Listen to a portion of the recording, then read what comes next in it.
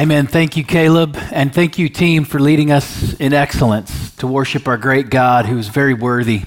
It's an honor to be with you and bring God's word, James chapter 1, verse 27. So I hope your Bible is open to there. It's also an honor to serve you as the leader of the GDAB. There are about 100 churches that are in our association, our family of churches. We support each other. We help reach out to isolated pastors and encourage them. We seek to equip church leaders with coaching. Jason Wing serves as our coaching team leader, puts in a few hours a week. You all keep him very busy here, which is awesome. And then we also work together to plant churches. And so being a part of the GDAB is a really great privilege and honor for me to be able to be here and bring God's word and serve the Wing brothers as they are, Jason and Phil are in Michigan or on their way back, dealing with death in their family. And so when Jason called and asked me to come preach, of course, I'm happy to do so and serve him in that way. It's one of the favorite things I get to do. I served in church ministries for over 20 years and been preaching for a long time and really appreciate the opportunity to bring God's word to you. So we're going to continue on in the series, and very simply, we're going to keep the truck rolling. To be a wholehearted disciple of Jesus, we must make him known mercifully. So last week, Phil talked about making him known mercifully by caring for orphans. That comes from James 1:27. But in addition to caring for orphans, James 1:27 tells us to care for widows. I'll tell you, these ministries of mercy, serving orphans, widows, and others who are downcast, it's a great privilege and a discipline that the Lord has used in my life greatly as I've battled certain idols, particularly the idol of productivity. There was a time in my life when I would kind of defend my idol of productivity just by simply saying, well, I'm just trying to make the most of my life, trying to make the most of every minute, get stuff done. The problem was that I was trying to be productive using the methods of the world and the evaluation of the world. I was just trying to be successful in the world's eyes. And when the Bible's message came to me, like James 1:27, that says, pure religion, true and undefiled religion before God the Father is this, to care for, to visit orphans and widows in their distress. That really brought to bear in my life the king's economy, which is right side up, and it reveals that my economy was upside down. I was all about getting bigger, faster, and stronger. I was all about credentials. I was all about trophies. I was all about success. I was all about personal glory. But these disciplines that come to us from God's word, these commands for our behavior, these rhythms of life that God expects us to embrace and follow after, they put things in proper perspective and they give us the right purposes in life to pursue. And this is a great one that God's used in my life in a tremendous way, to visit with, to care for, and look after widows. I hope that it's helpful for you this morning. I don't know if you're here dealing with idols of productivity, where you really got to get stuff done and make money and make a name for yourself. I don't know if that's where you're at. But I do see it in churches often. Churches as corporate bodies, as families, often get sucked into the ways of the world to say, oh, we got to get bigger, faster, stronger. And God's word comes to us and says, time out. Take a breath. God cares about widows. And God commands his people to care about widows. It's not going to get you more likes and followers on Instagram and TikTok and Facebook and whatever.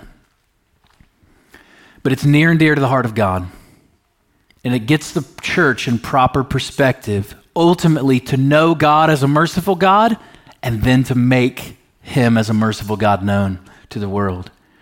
So that's the big idea of this sermon, is that we make our merciful God known to the world when we mercifully care for those in need. And specifically, we're going to talk about caring for widows. So there are really two very simple questions that I want to answer today from God's word for us. Number one, I want to answer the question why we should care for widows. And number two, I want us to talk together about how to care for widows. And my prayer is that you'll walk away from this sermon being a doer of the word, as James says in James 1:22. Not hearers only. You didn't come just to learn or listen. You came intent on following through in obedience to God's word. And so I hope your pen is ready to write down. I hope that your heart is ready to receive and your hands are ready to obey God's word. Number one, let's talk about why. Why do we care for widows? Well, first of all, we care for widows because God's word commands us. God's word commands God's people to reflect him by caring for widows. So this verse here in James 1 doesn't come to us in isolation from the rest of the Bible. It does say clearly there, right? You saw it? Pure, undefiled religion before God the Father is this, to look after orphans and widows in their distress and to keep oneself unstained from the world. In this sandwich of three items, to care for orphans, care for widows, and keep oneself pure in the world, we're going to focus on that middle one. That middle one, just like the bread, the first and the third, care for orphans, keep yourself unstained from the world, is a command that's repeated regularly throughout the Bible. I mean, from the very beginning till the very end, care for widows is there. I want you to look and see just a few of these verses in the Bible. Keep your finger in James 1, we're coming back. But for now, turn to Deuteronomy. It's in your Old Testament, several books away from Genesis. Deuteronomy chapter 10. I want you to get a snapshot of two things. Number one, I want you to get a snapshot of God's heart for the widow. And number two, I want you to see God's heart expressed in his commands for his people. So Deuteronomy chapter 10 says it very well. Verses 17 and 18 are instructive for us. Verse 17 says, "For the Lord your God is the God of gods and Lord of lords, the great, mighty, and awe-inspiring God, showing no partiality and taking no bribe." Now pause there for a moment. We're going to read verse 18, but that's just a great summary statement of who God is. It's a great one. Really good. Powerful, majestic. I don't know how else I would describe this verse here. Describing God as the God of all the gods, the Lord of all the lords. Great, mighty, awe-inspiring. We might expect, upon that reading that description of God, greatness, mighty, awe-inspiring. We might expect then the follow-up verse to say, this great, mighty, awesome, majestic God, he recruits for his team those who are also mighty, great, and awe-inspiring. We might expect to see the next verse say that God recruits for his team the rich, the strong, the powerful, the influential. We might expect that if we were thinking the way the world wants us to think and the way that our sinful heart wants us to think. But we don't find that. Immediately upon following this description of God as the God of gods, the Lord of lords, great, mighty, awe-inspiring God he is, look at verse 18. He executes justice for the fatherless and the widow and loves the resident alien, giving him food and clothing. Great, mighty, awe-inspiring God displays his greatness by seeking out, loving, and defending the most vulnerable among us, the immigrant, the destitute widow, the orphan without a father. This is our great, mighty God. He doesn't just describe it here in Deuteronomy chapter 10 and then follow that with commands for his people. But I want you to see one more text in Psalm 68. Turn with me there to Psalm 68.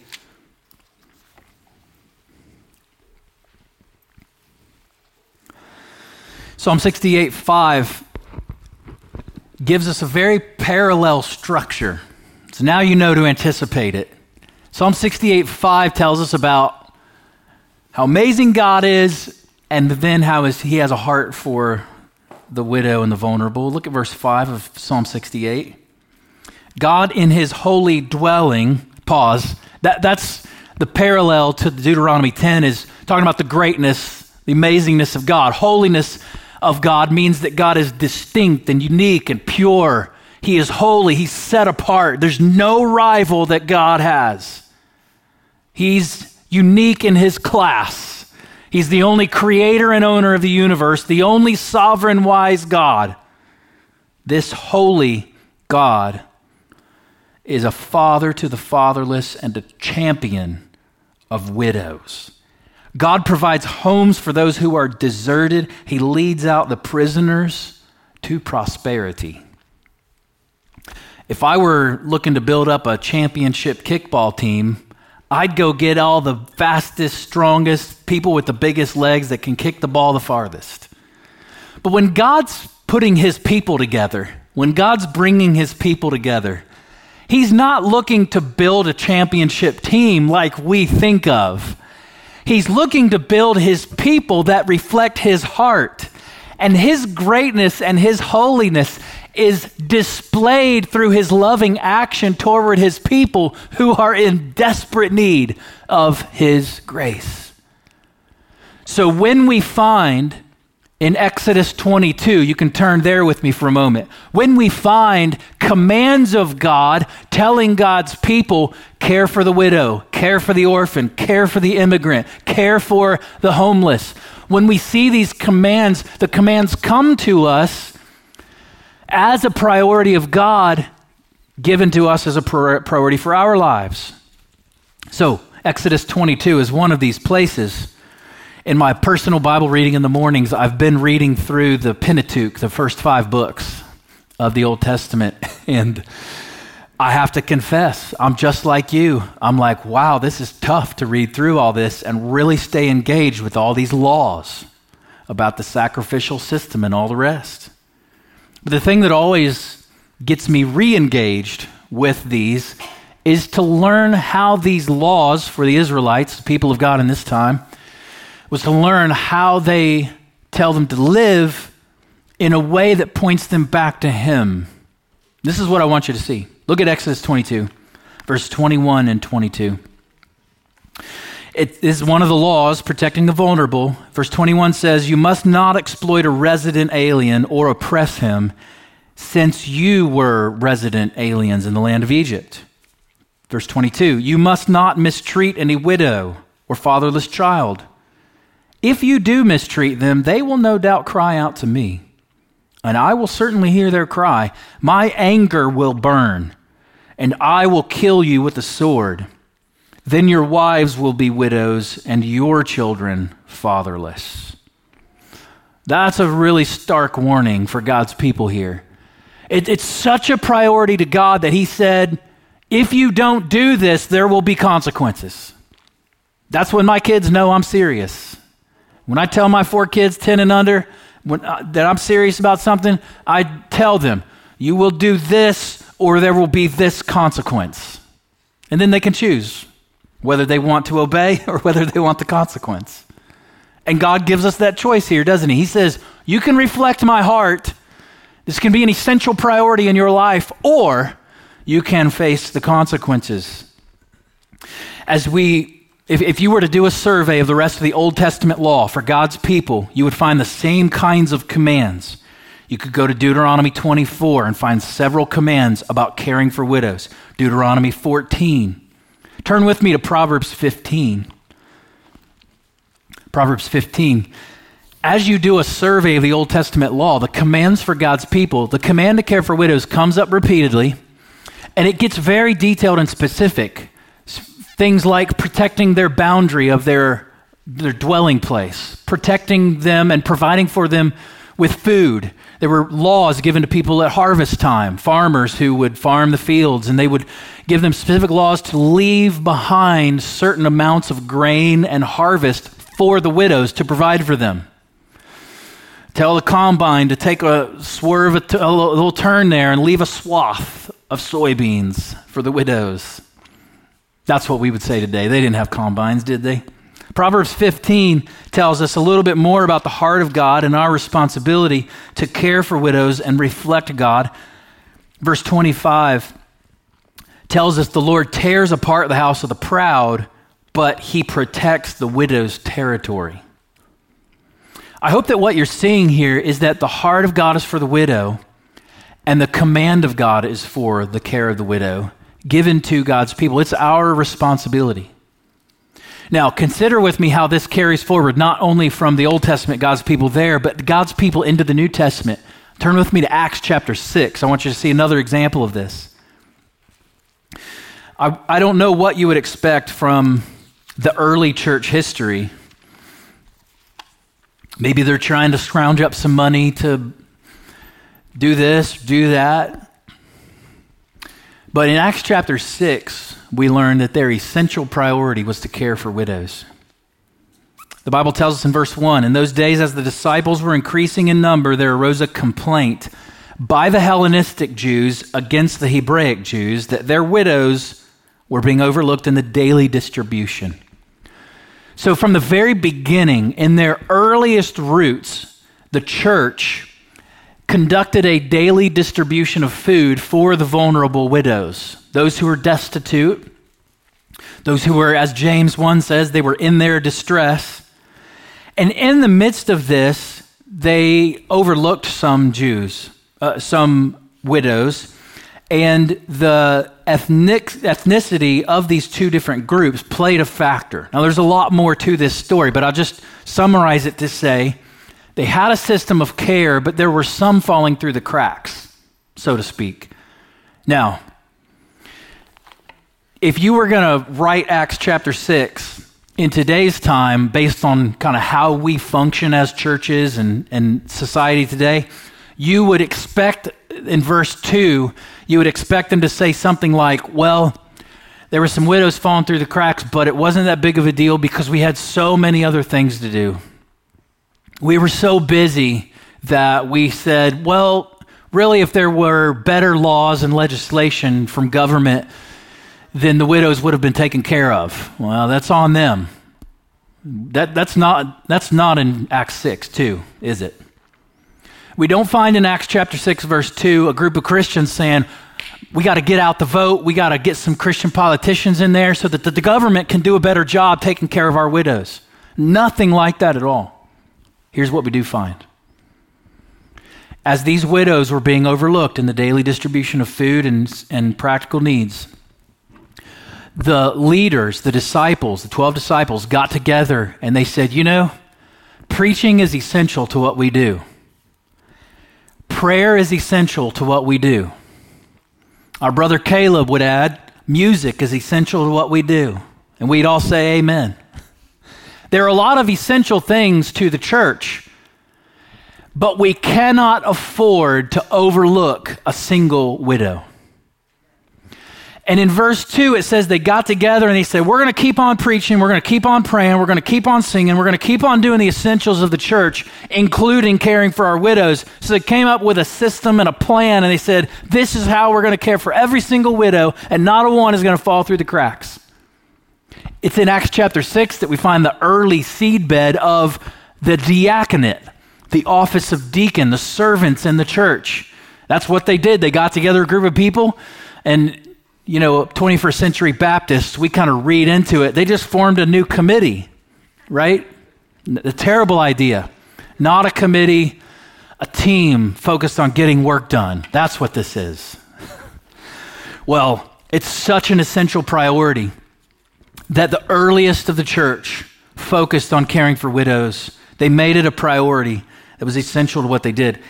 If you were to look at 1 Timothy 5, 3 through 5, you would also see there that by the time the Apostle Paul wrote to Timothy, that epistle, there was a very established system and method by which every widow would be cared for. They kept detailed list of widows. It was in 1 Timothy 5, there are additional instructions about how to care for widows. It's a great text on this topic. But the point is this. I think you see from God's word that it is a high priority, has been for God's people from the beginning. The inception of God's people all the way up till now. We have examples, we have commands. What's going on here? Let me step back and ask a bigger picture question.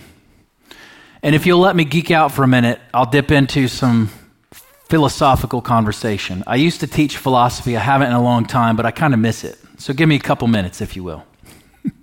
Plato, Aristotle, some of these guys, they used to have these debates about questions. They'd make up silly questions sometimes. Sometimes they'd be helpful, and here's one of them. They ended up calling it the Euthyphro dilemma. The Euthyphro dilemma goes like this.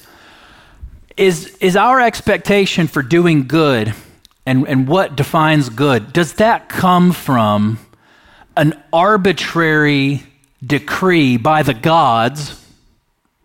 Remember, Greek philosophers. Is good good because good is what the gods said good was?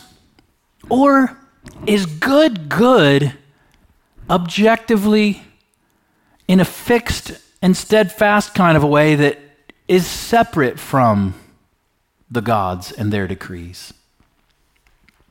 So they went back and forth on this.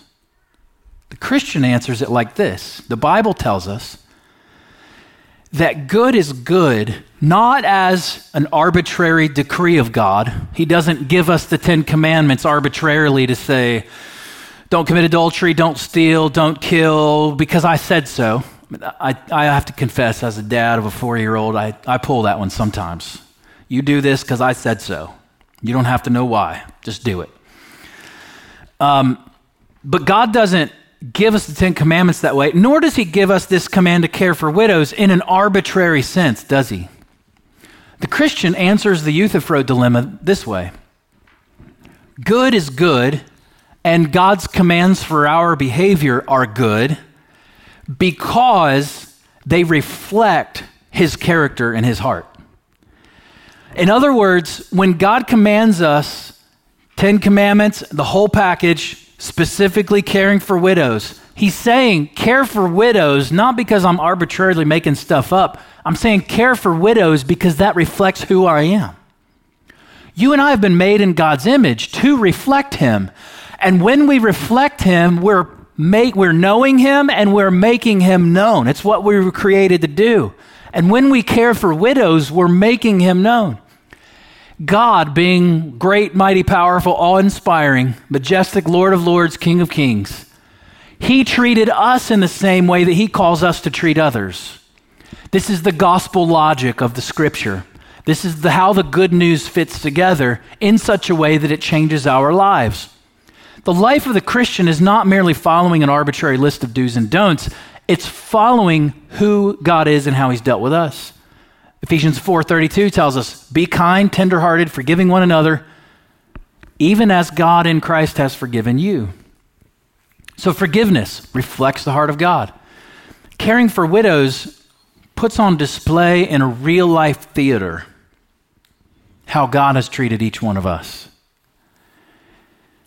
If you were to take a look at reality as it truly is, then you would accept the grace of God and his mercy poured out on you in a similar way as we view those who are most destitute in our society. You see, you and I were orphans. You and I were in distress. You and I, apart from God's grace in our lives, we were lost, we were isolated, we were undone, we were enslaved to sin. But God demonstrated his mercy toward us by sending his son Jesus to die in our place and reconcile us to him. God saw each one of us, unworthy as we were, unable to merit his favor in any way. God saw us and made us objects of his love, his mercy, his favor.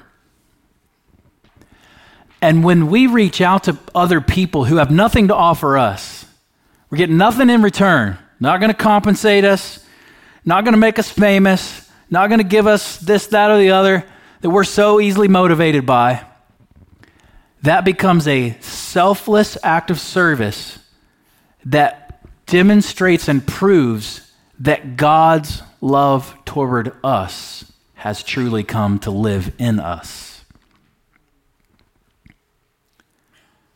When God created me and you, and he created this world, and even when God decided he was going to save us, he didn't create us because he was lonely and needed us. He didn't save us because he needed us on his team to win the battle. He didn't give us his love and bring us into his family because he thought we were going to be so valuable to his agenda. God is not added to by any one of us. He was perfectly perfect in all of his ways from eternity past, and he will be the same into eternity future. It is purely a privilege that he gives his grace and mercy to us. It is purely of his grace that he invites us in to his kingdom agenda. And it's not because we can add value to God. It's because he gets pleasure. He enjoys the fact that he's able to make us objects of his love. So when you see all these different examples, care for the immigrant, care for the orphan, care for the widow, it makes God known to the world. When we reflect God's heart by caring for widows, we show that the power and the presence of the gospel comes to the broken, us. We show that we become conduits, we become channels of God's grace, extending the love he gave to us to others. When we care for widows, we remind them that Jesus has come. God has not left us alone in our despair and brokenness. He sent his son Jesus to redeem us. And in the meantime, while we wait his second coming, your care for widows reminds them he's not left you alone. He's coming back one day. And here's a tangible reminder of my love for you. What a glorious part we get to play in the theater of God's redemptive story. What a glorious part it is that we get to point people to God, and the fact that when someone feels and experiences an injustice of some sort, we get to enter into that space and remind them that God's promises are sure. We get to enter into their experience and pain and say, he will make it right one day. We get to remind them, as we sang about earlier, all my life, God has been faithful. All of my life, God has been good. So I hope that you can see that the why of widow care is that because in caring for widows, we're making God known as a merciful God. So let's talk for a few moments about the how. For the next 10 minutes or so, let's talk about how we can show widows genuine care. And when we show widows genuine care, we can lead them to trust in God. Okay, so you kept your finger in James 1. Let's look at 27 one more time. I want you to see this word. In this translation, it says, to look after widows. My favorite translation says, to care for widows. The translation I memorized this in says, to visit widows. So what is it? Care for, visit, look after. Whenever you see English translations render it differently, that's a good tip that the Greek word that stands behind those English words are most often complex words with a range of meaning, a depth of meaning that's worth exploring further. And that's the case here. So, how do we care for widows? How do we look after? How do we visit them? Well, this word that James uses to describe our actions toward widows is a word that was used of doctors in this time and culture. So think with me about the doctor's visit to a patient. First of all, it's a visit. So it's in person. It's an embodied visit. And the doctors in these days were much like doctors in today's day. They would visit with a patient. They would be with them. They would listen to their symptoms. They would observe their symptoms. They would talk with them. They would hear the story. And they would try to correctly diagnose what was going on and what the true need was. So if the true need was, because of this illness that they've identified, they need this medicine to help them, the doctor would then prescribe the medicine. If they needed different dietary habits, they would recommend those, or hygiene habits, they would recommend those. But the doctor, in visiting, in looking after a patient, and caring for a patient, would seek first of all to understand the true need, the genuine need. The problem is with the way that we sometimes can approach mercy ministries today is that we often forget the fact that we've got to identify first their true need, their genuine need. And our most common pattern of mistake is that if we see any kind of brokenness, our most common pattern is just to write a check or throw some money at it.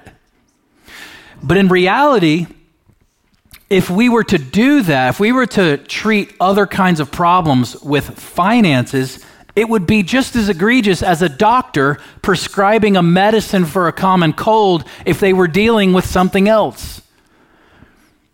It began with the doctor's ministry, began, of course, with being present, with listening and serving them in the way that they truly needed to be served.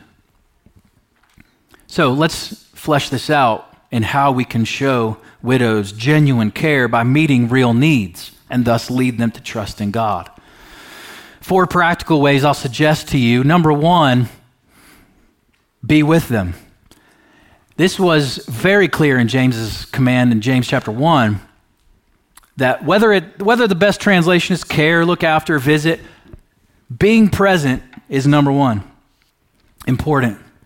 So where are widows? Well, many times they're at home, aren't they? So visit them. Go to their house. Call them ahead of time and say, is it okay if I come over and sit with you and visit with you? Come to their house. One of my fondest memories as a child, my dad's a pastor in Butler County, and Mom would bring us 7 kids. We would make some peanut butter fudge, Buckeye balls, all that kind of stuff, Christmas goodies, and we would bring a small little plate to widows, and we would sing Christmas carols to them at their door and leave them with the goodies, pray with them, and leave. You cannot imagine the joy that filled my heart when I saw their joy as a young boy of just doing that simple act. And we'd load up in the van and we'd drive out and we'd get it done. It was such a blessing to them to sing some songs and to share some candy and visit with them in their home. They would most often invite us to come in. And sometimes we could, but often we were moving right along. A really easy way for you to be with them is to sit with them in church. When we assemble as a church family here, it's a really simple, practical step for you to invite a widow to say, would you sit with me? Did you know that because widows' distress is so acute with losing their lifelong partner, it's a level of feeling of isolation that I don't have that. I have not been in that experience, but from listening and reading and trying to observe and learn, it's an acute feeling of isolation and emptiness that it's unparalleled by any other experience. It's unique. So I have to say, I don't know what they're going through, but what they tell me on a regular basis is that being with people helps them to feel loved and wanted and appreciated. And a very simple way you could do that, a very simple way we've done that over the years as a family, is to invite someone to sit with us. Since we have 4 kids, 10 and under, we would sometimes send a kid to sit with a widow somewhere. Like, hey, could you watch over this one? We'd give them the most ornery kid we got. I'm just teasing. We wouldn't do that to them. But it was such a sweet thing for them to have someone to sit with. It's a different experience. Did you know that most widows, they no longer attend the church that they attended with their husband? Within 1 year, they no longer attend church because of some of the pain associated with the memories and the process of grief, which is different for each one. I was with, my grandfather passed away a month ago, and I was with his widow, who's my step-grandmother. And I was helping her clean out some stuff in the house. You know, she's getting ready to sell the house. And I made a brief comment just saying thank you to her for sharing some of Grandpa's things with me so I could remember him, coins from his collection and tools and things like this. And I told her, this is so great because these things remind me of Grandpa. And this taught me something about the way that we all process differently. We just have to have an open hand to listen. She said in response to me, she said, for me, she said, that's why I really need to get rid of these things and I really need to sell this house and move, because for her, the so many memories and years of memories in that house was what actually led her to feel the need to sell and move. And I think what that teaches me and what it should teach us is that we all grieve differently, and we all should respect the way that we grieve differently, different times, different ways. But the point is to be together and walk through it together is one of the most powerful things that you can do. Never underestimate the ministry of presence. I just have to share one last brief thing of just something God did in my heart. I think through the influence of my father, when I committed to be in Christian ministry, one of the first places that I went to regularly preach was the nursing home. Nursing home's a great place to visit. You should go there and sit, be with them, listen. But I became a nursing home chaplain. It was at Garden Manor Nursing Home in Monroe, Trenton, Ohio area. And I think they've since changed the name, but I would go once a month. I would lead a service on Sunday afternoons. And it was great because I was a terrible preacher. I'm still not really that great, but I was really terrible then, if you can believe that. And it didn't really matter though, because I would preach the worst of sermons and the same response every time. Everybody would fall asleep. Occasionally they would wake up and say amen.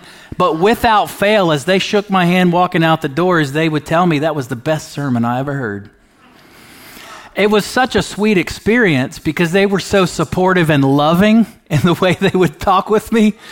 And it was a service to them because we could sing the old hymns and they could hear a sermon and know that somebody cared about them and loved them and put a service together for them.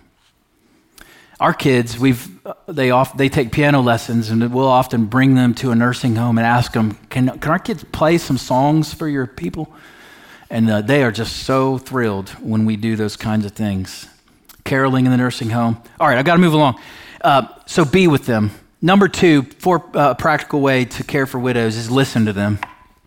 Ask them questions about their family, their story, what God's done to sustain them through difficult times, and listen and learn.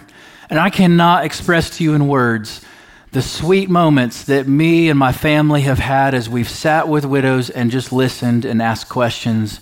And they'll pull out, I just love it, these albums, these treasures of albums with pictures, and just tell us stories and show us pictures of the homestead in eastern Kentucky where this one lady was. And it's just an amazing experience. But as you listen and as you ask questions about their life and show them you truly care, you'll find what I expect what you'll find is what I found, is that I really came looking to serve them, looking to listen, show them I cared, listen to their story, learn their story, care about them as a human being, affirm their dignity. But I walked away tremendously blessed and enriched as a young man to hear stories of driving down a dirt road and then putting my life, my privileged and pampered life in proper perspective of hearing what my great-grandmother went through in the Great Depression. And my life was enriched because I took time to listen to them and learn. And you will too. Well, number 3, defend them. There are a lot of bad guys out there, scammers, sweetheart scammers, IRS tax fraud. A lot of people try to prey on widows. Be one who defends them. Be one who's an ally for them. Go with them if they need to go to an appointment of some sort, and maybe they'll have a hard time understanding what's going on. Just listen and help them understand what's being asked of them. Be willing to take their car to the auto repair shop and just get an oil change or something, because when they go, sometimes those shops will say, yeah, you need $3,000 worth of repairs on this vehicle, but you just need an oil change. You just need the brake pads changed. So tell the repair shop no and drive the car home and be done with it. So many widows that I know have been taken advantage of, and we can be allies for them to help them. I trust everybody knows what to do when there's an offer for an extended warranty on their car. Okay. I didn't know if those people called you too. And then the last idea here is to serve them. Listen, as you enter into their life, as you listen to them, as you defend them, you will learn ways in which you can meet genuine needs by serving them. For some widows, they really need financial help. In our society today, we do have a lot of things in place that I'm very thankful for to protect widows and to care for widows. And we have life insurance and annuities that help many widows. There are yet many widows who are in financial need. And I would add, by the way, that you all should keep up the good work on this front. You may not know, but as a member of the Southern Baptist Convention, you give to the cooperative program. And in the cooperative program, there's a ministry called Guidestone, which has a ministry called Mission Dignity. And they offer financial support to the widows of Southern Baptist pastors who, like most pastors, didn't do a very good job planning for retirement. And so often they find themselves in difficult financial straits. And that mission, that ministry helps widows of pastors. And you play a part in that. So thank you.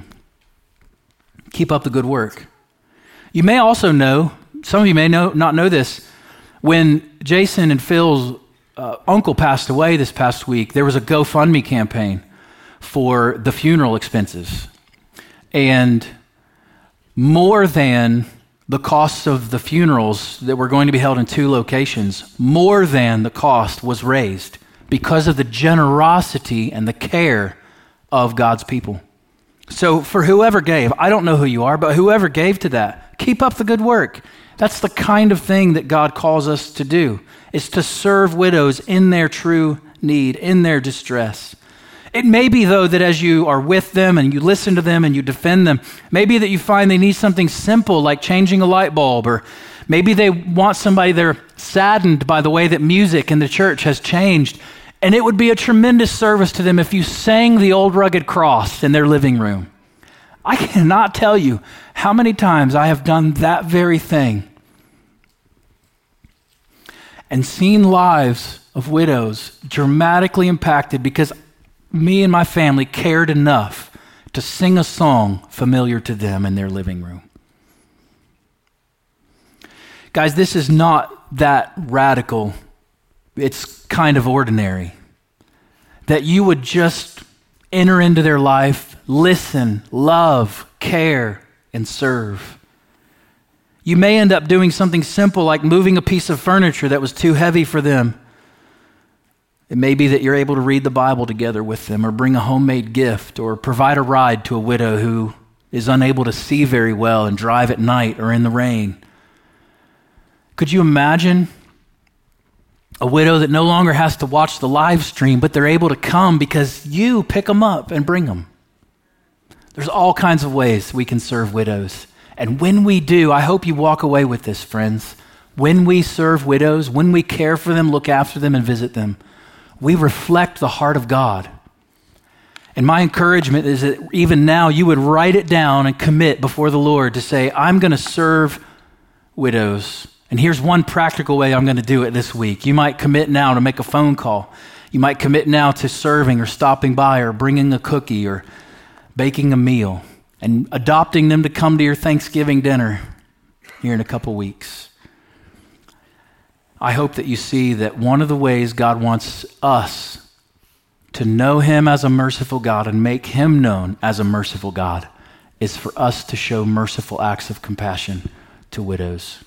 Let's pray together to that end. God, you have been abundantly merciful and kind to us in our distress. Would you give us eyes of faith to see all the others who are in distress around us? And would you help us by your grace to be conduits of your grace, channels of your mercy? And you would help us, mobilize us to be people who serve, who listen, who love, who minister through our presence. And as we do so, Father, we pray that you would be known